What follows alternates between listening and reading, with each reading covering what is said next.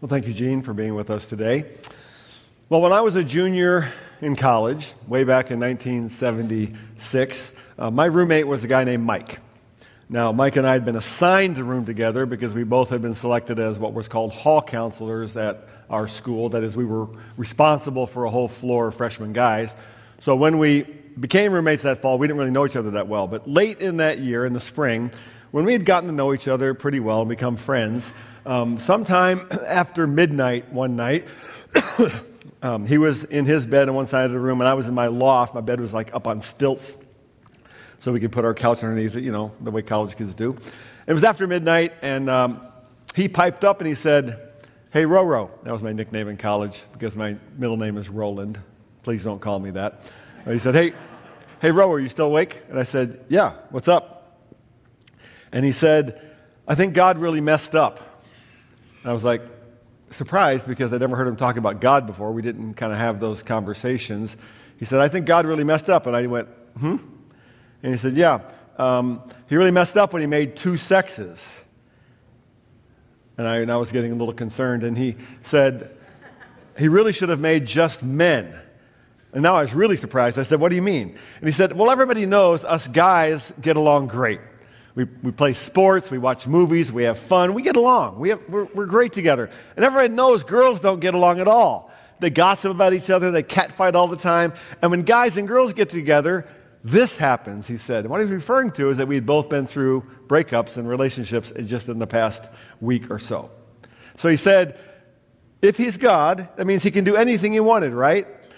So he should have just made men. And when we needed to reproduce, we should have just budded another little guy off to the side. He should have made just men. So God really messed up, he said. Now, I start with that story. I don't recall how the conversation ended. I really don't. But I mentioned that little story because while he was sort of joking, we now live at a time and in a culture where many people kind of agree with my old friend Mike that God messed up. Or at least that what we find in the Bible is kind of messed up. We're in a series now, continuing a series called The Gospel in Genesis. And last week, we were in Genesis chapter 2 and saw that God formed the man. Everything else he spoke and it existed, but he formed the man, breathed into him the breath of life, and man became a living creature, a living soul. And that's good news because it means we were created for a relationship with our Creator. Then we saw that God planted a garden for the man to live in, a garden full of abundance and beauty. And that's good news as well, because that's a picture of the abundance and beauty that Jesus even now promises us, those of us who believe, and he's preparing a place for us. And then we saw that God also gave a command in the garden, that he placed a limit at the center of the garden. That is, you can have every tree in the garden for food, except you may not eat from that tree, the tree of the knowledge of good and evil, because if you eat of that tree, you will die. And we saw that that's also good news because God's limit is always an expression of his love and is for our flourishing. Now today we're in Genesis 2 again. We're going to begin in verse 18 and read an extremely important and formative passage. You can open your Bibles to Genesis 2 or watch on the screens as we put the words up there. Genesis 2 verse 18. The Lord God said, "It is not good for the man to be alone. I will make a helper suitable for him." Now the Lord God had formed out of the ground all the wild animals and all the birds in the sky. He brought them to the man to see what he would name them, and whatever the man called each living creature, that was its name. So the man gave names to all the livestock, the birds in the sky, and all the wild animals. But for Adam, no suitable helper was found. So the Lord God caused the man to fall into a deep sleep. And while he was sleeping, he took one of the man's ribs and then closed up the place with flesh. Then the Lord God made a woman from the rib he had taken out of the man, and he brought her to the man. The man said, "This is now bone of my bones and flesh of my flesh. She shall be called woman, for she was taken out of man. That is why a man leaves his father and mother and is united to his wife, and they become one flesh." Adam and his wife were both naked, and they felt no shame. I'm going to point out three gifts that I think are in this passage today. The gift of woman, the gift of marriage, and the gift of innocence. Let's begin with the gift of woman. For the first 5 years of our married life, I kept our checkbook because we just assumed that that would be my responsibility because I was the husband and we didn't really talk about it. I just kept the checkbook. But what my wife did not know when we got married was that throughout my single years, and I was single till I was 28, I had developed a rather streamlined way of keeping my checkbook. That is, when I wrote a check for something, and back in those days we wrote checks for almost everything. Remember checks? We used to write checks a lot. When I wrote a check for, say, a frozen pizza, let's say it was $5.29, I would just round it to the nearest dollar when I entered it in my checkbook. So that became $5. And if I bought something else, say something that cost $5.79, I would round that up to the next dollar, which was $6. It just made the math so much easier. I figured my bank would just keep it all straight. So that's what I did when we got married for 5 years. I don't remember exactly how Lorene discovered my system, but when she did, she decided to go back and open up 5 years of unopened bank statements that I had in boxes. I kept them. I was responsible. I kept them. And she went through 5 years of unopened bank statements. And when she did, she was just wanting to know our financial truth, right? She found out that we had $700 of interest that I didn't know about. I told her, see, my system works. And she's kept our checkbook ever since. You could say that God gave me a wife to save me from financial ruin. Verse 18, notice, the Lord God said, it is not good for the man to be alone. I will make a helper suitable for him. Do you see the abrupt change, the shocking change, really, that happens in the biblical narrative here? I put it in red so you would notice. What do you notice? Say it out loud. Something's not good. Yes, 10 different times in Genesis 1, God said, it is good. And the last time he says, it is very good. But here he says, it is not good. Let me ask you, how could this be? How could it be not good? Right? Adam is in the Garden of Eden. He's in paradise. He has everything he could ever need and a perfect relationship with his Creator. But God still says something is not good. What Genesis is telling us here is that God created Adam in his image with the capacity for relationships. For relationship with him, first of all, as Creator and God, but also with a need for community, with a need for relationships with other beings who are like him. Now, I'm going to take a parenthesis here and go off to the side for a moment. A word about those who are not married. Now, we all see where this text is going. You heard me read it. It's heading toward the establishment of the covenant of marriage. We're going to get there in a few minutes. But we need to understand that Genesis here is not saying that singleness is not good. He's not saying that. The Bible nowhere says that being single or unmarried is to be incomplete. Those who are not married for any reasons, maybe never married, maybe divorced, maybe widowed, are still invited into a personal relationship with God as Creator. Those who are not married still have a need for community with others that is met in friendship, and for believers is met in the fellowship of the body of Christ, the church. Think about it. Jesus himself was never married. He lived a celibate life. The Apostle Paul was single at the time he wrote the New Testament letters. So when Genesis says, in fact in 1 Corinthians 7, almost forgot, Paul is writing and he basically says, if you're married, good, stay married.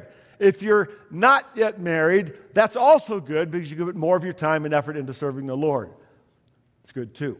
So when Genesis says it's not good for the man to be alone, it's simply saying that we as human beings were created by God to have relationships with other human beings. That is, we need community. And yet, Genesis is also saying that marriage, this covenant relationship between a man and a woman, is absolutely central to the problem of aloneness. In fact, it's the only way for human community to ever exist, when you think about it, because a man and a woman sharing an intimate relationship is the only way human beings share in the creation of life. So both those things are true. And by the way, ultimately, did you know that in heaven we're all going to be single? Because in heaven we will be united with Christ as the bridegroom. We are his church, the bride, and marriage will no longer be necessary because we will have that intimate relationship with the one who loves us. More on that in just a bit. So God says it's not good for the man to be alone. I will make a helper suitable for him. I want to spend some time right here. This phrase, helper suitable, it's that way in the New International Version, which I'm using today, has been translated in many ways in different Bible translations. For example, in the ESV, it's a helper fit for him. In the King James Version, it's a helpmeet. In the New Living Translation, it's a helper who is just right for him. And it's often been understood as the woman was created as a kind of domestic servant for the man, right? To cook and clean and have his babies. I want to say right off the bat here, I want you to see clearly that that is a terrible misunderstanding of what this phrase means in the ancient Hebrew and in the culture of the time. Let me try to explain. This phrase is two words in Hebrew, kenegdo ezer. I thought you might have fun seeing what it looks like in Hebrew there. I can't read that, but we translated this in our language as kenegdo ezer. I want to take the second word first, ezer. Ezer is a word in Hebrew that means one who helps. But helps in our culture, in our language, is a bit of a soft word. This word in Hebrew means more of a sense of rescuing, of reinforcing, even saving. And throughout the Old Testament, almost 80% of the time, this word is used for God himself. Psalm 33:20, we wait in hope for the Lord. He is our help, ezer, and our shield. Psalm 70, verse 5, but as for me, I am poor and needy. Come quickly to me, O God. You are my help, my ezer, and my deliverer. Lord, do not delay. Then if we look at the New Testament in John 16, where Jesus promises the coming of the Holy Spirit, he says, nevertheless, I tell you the truth. It is to your advantage that I go away, for if I do not go away, the helper, the Greek there is parakletos, which can be translated as advocate or helper, will not come to you, but if I go, I will send him to you. So this is not helper in the sense of a kind of domestic servant. This is helper in the sense of an ally in battle, a defender, a rescuer, a hero. One of my boys, our third son Micah, a couple years ago when he was in college, he went to the University of Minnesota. He was driving back in his truck after Christmas break. Weather happened to be bad. It had snowed the day before. It was super cold. And so he was heading back north through Wisconsin. A couple of hours after he left, he called me and said he had skidded off the road into a ditch on I think I-94 going north. He was okay, but he said, I can't get back on the road. I'm stuck. My car won't move. And so I said, well, just call AAA. We have AAA membership and see if they can come pull you out. He said, okay. So, but about 15 minutes later, he called and said, okay, he said, I called AAA, and they're coming, but it's going to be about an hour, so I'm just going to keep my heater going, turn the car on and off so I can stay warm. I said, great, okay, they'll get you out. And while he was talking to me, I heard a voice kind of in the background yelling something, but I couldn't make out what it was. And my son said, hey, hold on, Dad, I'll call you right back. Someone's here. I hang up, I don't know what's happening. About 10 minutes later, maybe 15 minutes later, he calls me back again. So it's like the third call. He says, you won't believe what happened. While I was talking to you, while we were waiting for AAA, this lady drives up in a giant pickup truck, parks on the shoulder, and hollers to me from the window saying, hey, you need help? And he says, yeah. And she gets out of the truck. She's wearing a Green Bay Packers jacket. She drags cables out of her pickup truck, crawls underneath his truck in the snow, hooks him up, and drags him back out onto the road. And I said, that was a woman. But actually, that's the word ezer. She was a rescuer, a helper, a defender, a hero. That's the word God uses for the woman. The second word here is just as interesting. Kenegdo, translated as suitable or fit for, literally means in front of or opposite to. So if you put those words together, Pastor Tim Keller says, we get something like, I will make a helper like opposite him. Does that make sense? I will make a helper like opposite him. That is, I will make a helper who is like him, but different from him. And what that brings to my mind is a puzzle. Anybody here like to do puzzles?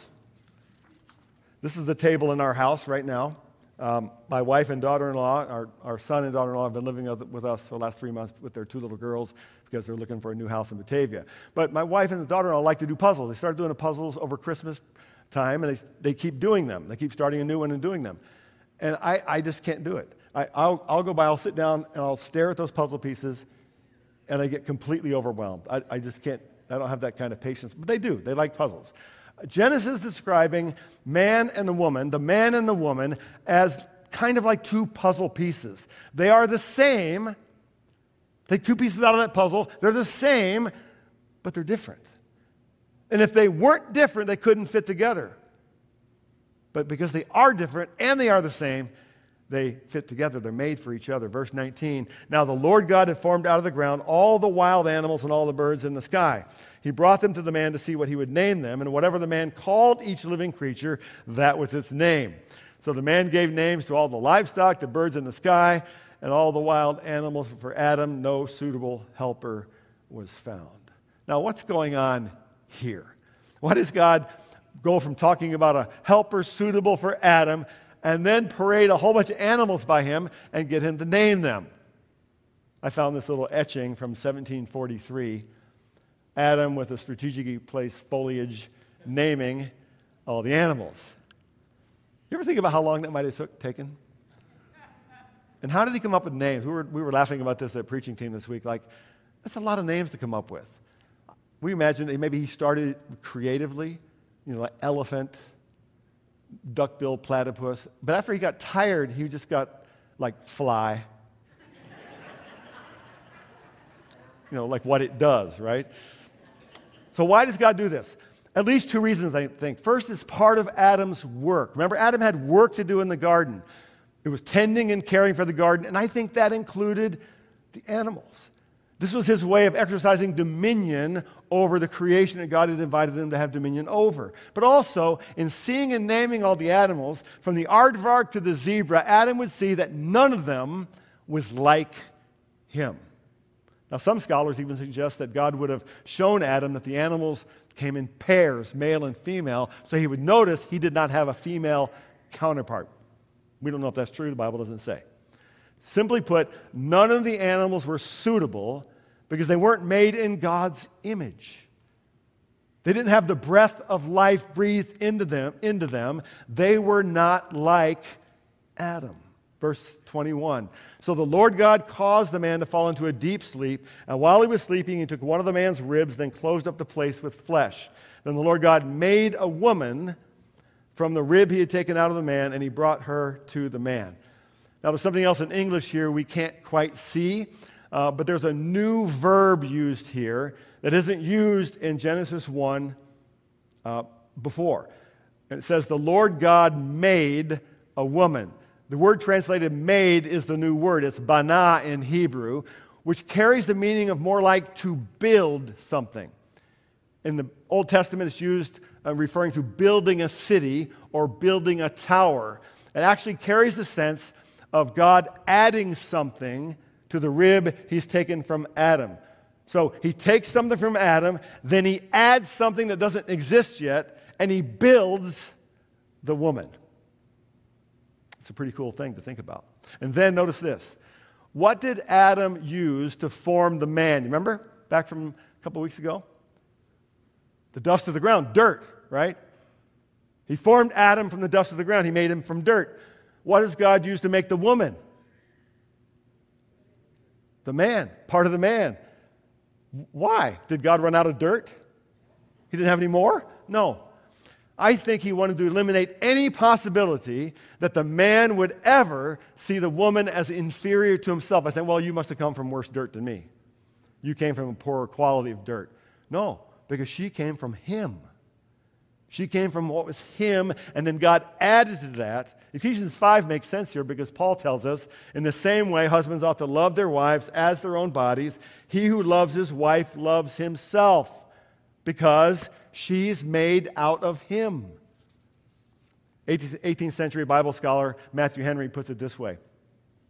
The woman, Eve, was not taken out of Adam's head to top him, neither out of his feet to be trampled on by him, but out of his side to be equal with him, under his arm to be protected by him, and near his heart to be loved by him.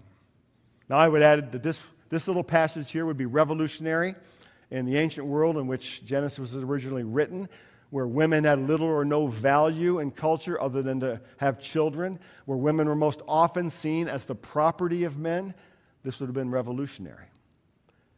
And then we see that God brought her to the man. He made her, built her, and brought her to the man. This makes me think of one of my favorite moments in a wedding ceremony. I do lots of weddings, and my favorite time is I'm standing right down there, and the father and the bride come walking in, finally. Everybody's been waiting. Father and the bride come walking in. It's this high moment.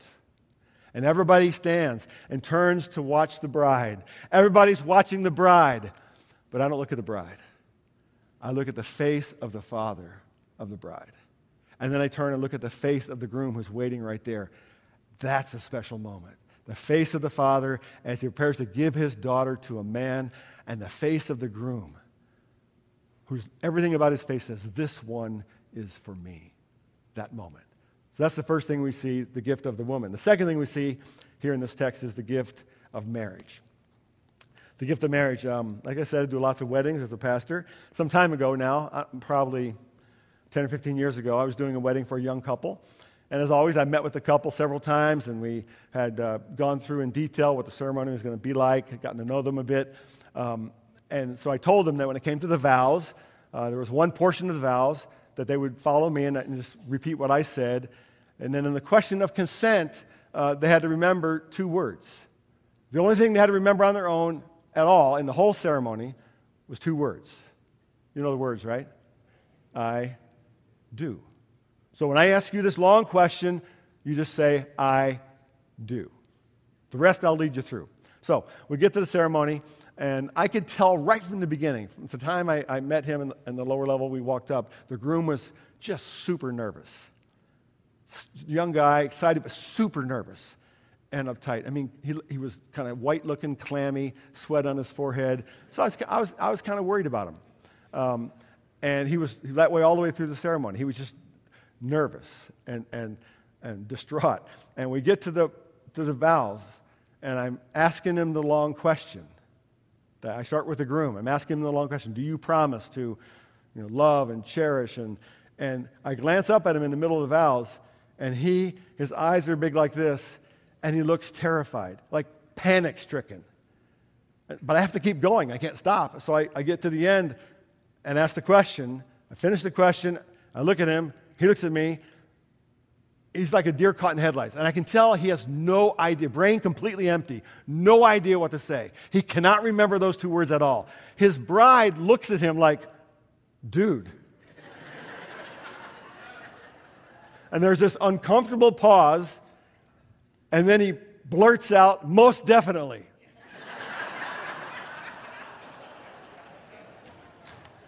And I said, okay, that'll work. That'll work. Verse 23, the man said, this is now. I'm going to pause there because we can miss this again. In Hebrew, this is a declaration. The language is like exclamation points before it and after it all over the place. Remember, Adam's been looking at animals for who knows how long. Been giving them names, and no suitable helper is found. Nothing is like him. Now God brings him the woman, and Adam is like, this is what I've been waiting for. This is like me. This one is for me. This is now bone of my bones and flesh of my flesh. She shall be called woman, for she was taken out of man. These are the first human words recorded in the Bible. And it's a poem. It's an ancient poem. It's a song. Adam bursts into song. I think Adam needed a helper suitable for him for at least 4 reasons. First, to be by his side as an equal partner before God and to help him with his work. Okay? Equal partner to help him in his work, like keeping his checkbook. To be with him as one who is like him but different from him, bringing him strength he did not have alone. Thirdly, to be fruitful and multiply. It was God's command to share in God's creation of life. And lastly, to cause his heart to sing. Verse 24. Now we understand this verse. That that I've just shared with you, that is why a man leaves his father and mother and is united to his wife, and they become one flesh. Now, this is the introduction of a theme that will carry us all the way through the story arc of the Bible, if you look at it.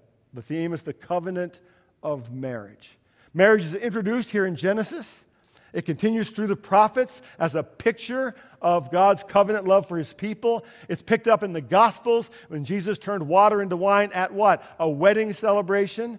He compares the kingdom of God to a wedding banquet, refers to himself as the bridegroom. In Ephesians 5, Paul compares marriage to the relationship of Christ and his church when he writes, "Husbands, love your wives, just as Christ loved the church and gave himself up for her." And in the great book of Revelation, at the end of the story, we see heaven itself described as a wedding celebration. Revelation 19, "Let us rejoice and be glad and give him the glory, for the wedding of the Lamb has come and his bride has made herself ready."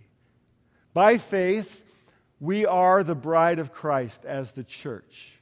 By faith, a great wedding banquet is being prepared even now, and we will be joined to him in perfect purity, glory, and joy forever in the new heaven and new earth. That's our promise. Now notice these three phrases or words. It says, a man leaves his father and mother.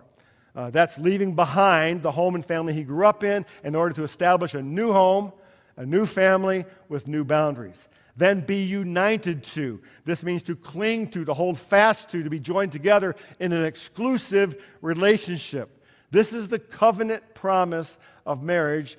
Just as God covenant promises his love to his people, to love them faithfully forever, so marriage is a holy promise, a holy covenant. And then they become one flesh. This refers to physical union, obviously, which allows a man and a woman to share in God's creation of life, but it means more than physical union. Flesh here refers to the totality of a person, physical, emotional, spiritual, intellectual. This is the intimate bond that makes two one, the unbreakable, lifelong union of marriage. Now I want you to notice the order, the sequence of those words in that one sentence. First, there's a leaving. This implies a certain level of maturity. Then there's be united to. This implies making the covenant promise.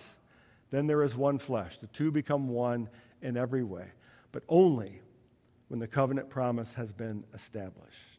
Now, this is the foundation of marriage, the marriage covenant, and it's the only definition of marriage in the entire Bible. It's the only definition we have. One man and one woman in a lifelong covenant. Notice the boundaries that God has established for us. In the garden, he said there's a boundary around the tree of the knowledge of good and evil. Everything else is yours. In marriage, the same thing.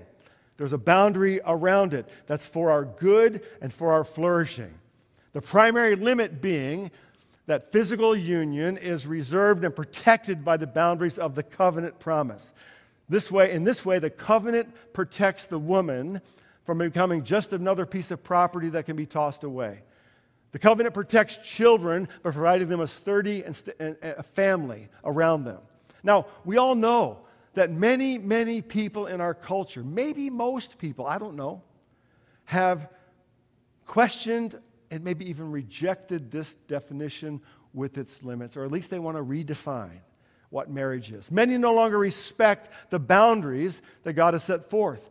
Some don't even see marriage as necessary at all in our culture. And some think God's definition that I've just gone over with you is actually dangerous and harmful. Let me make a comment here. Our culture, the cultural narrative is that many don't really believe or want what God has described here. But I believe if I were to have a random conversation with someone at a coffee shop or at a fitness center, even someone doesn't believe in God, doesn't believe anything that I just said about marriage, if I ask them, what do you most want in a relationship? What do you most want in a relationship?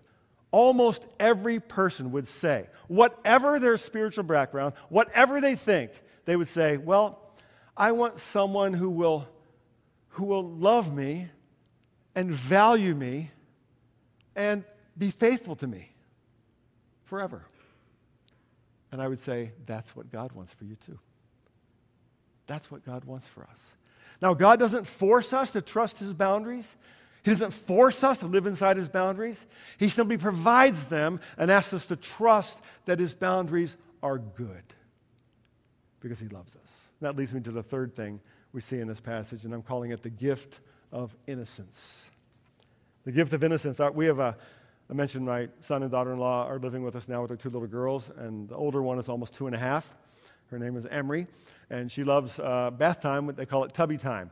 So every night she goes up, parents give her a bath, and then inevitably, almost every night, she comes running out in this little loft we have, stark naked. You know, little kids, she runs out and she starts dancing around, I'm naked, and we cheer for her and everything. And it's so cute, right? It's just so cute. Just completely free, no self-consciousness whatsoever. And I always think two things in that moment. I think, I wonder how long she'll do that. Right? The other thing I think of is this verse in Genesis. Genesis 2:25. Adam and his wife were both naked, and they felt no shame. Adam and his wife were both naked, and they felt no shame. What is shame? Here's the definition. Shame is a feeling of embarrassment or humiliation that arises from the perception of having done something dishonorable, immoral, or improper. And you notice that people who experience shame almost always try to hide what they feel shamed about. We've all seen the news stories where somebody's being arrested and they cover themselves up as they're being dragged into the squad car. That's a picture of shame. In a couple of weeks, we get to Genesis 3. We're going to look at exactly where this shame started and why we hide. But here we're seeing that Genesis is telling us God does not want us to live with shame. He did not intend us to know what shame is. God wants us to have the great gift of innocence. He wants us to live not in an awareness of our disgrace, but rather in the gift of his grace. And that's good news because it points us to Jesus, the one who came to bear our sin and our shame so that we can receive that gift of grace. Listen to these words from Jude in the New Testament. It's a benediction, really. To him who is able to keep you from stumbling and to present you before his glorious presence, listen, without fault, without shame, and with great joy. To the only God our Savior be glory, majesty, power, and authority through Jesus Christ our Lord before all ages, now and forevermore. Amen. So, back to my old roommate in 1976. Did God really mess up? Genesis 2, just a messed up ancient mythology that we no longer should relate to? I came across this study recently. I couldn't wait to share it with you. In a recently released study on sexual behavior by the Wheatley Institution involving data from 11 countries, thousands of couples, including the U.S., it found highly religious couples who share a common faith report more satisfying intimate relationships than their secular peers. Furthermore, the study reports that women in highly religious relationships, that is, couples who pray together, read scripture at home, and attend church, were twice as likely as their secular peers to say they were satisfied with their intimate relationship. And the men in these couples were fully 4 times as likely to report being satisfied as men in relationships with no religious activity. My obvious takeaway from this research: go to church.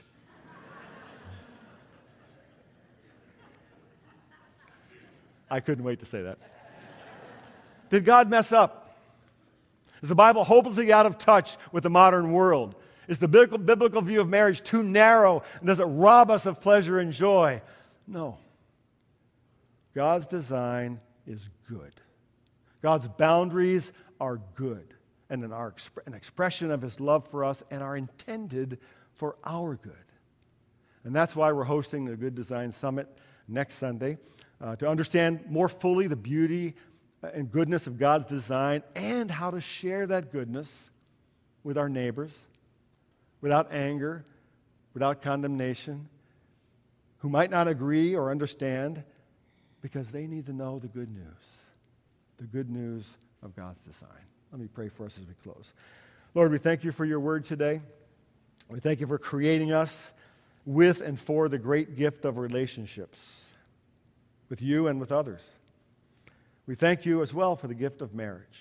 and for the boundaries you place around it for our good. Remind us that even this great gift is not the greatest gift, for the covenant promise of marriage simply points us to your great covenant promise to us, the good news that through Jesus we are delivered from sin and shame and will be united with him in new life, now and forever. It's in your name that we pray. Amen. Our benediction today comes from the same passage I read moments ago from Jude, verses 24 and 25. To him who is able to keep you from stumbling and to present you before his glorious presence without fault and with great joy. To the only God, our Savior, be glory, majesty, power, and authority through Jesus Christ our Lord before all ages, now and forevermore. Amen. Have a great day.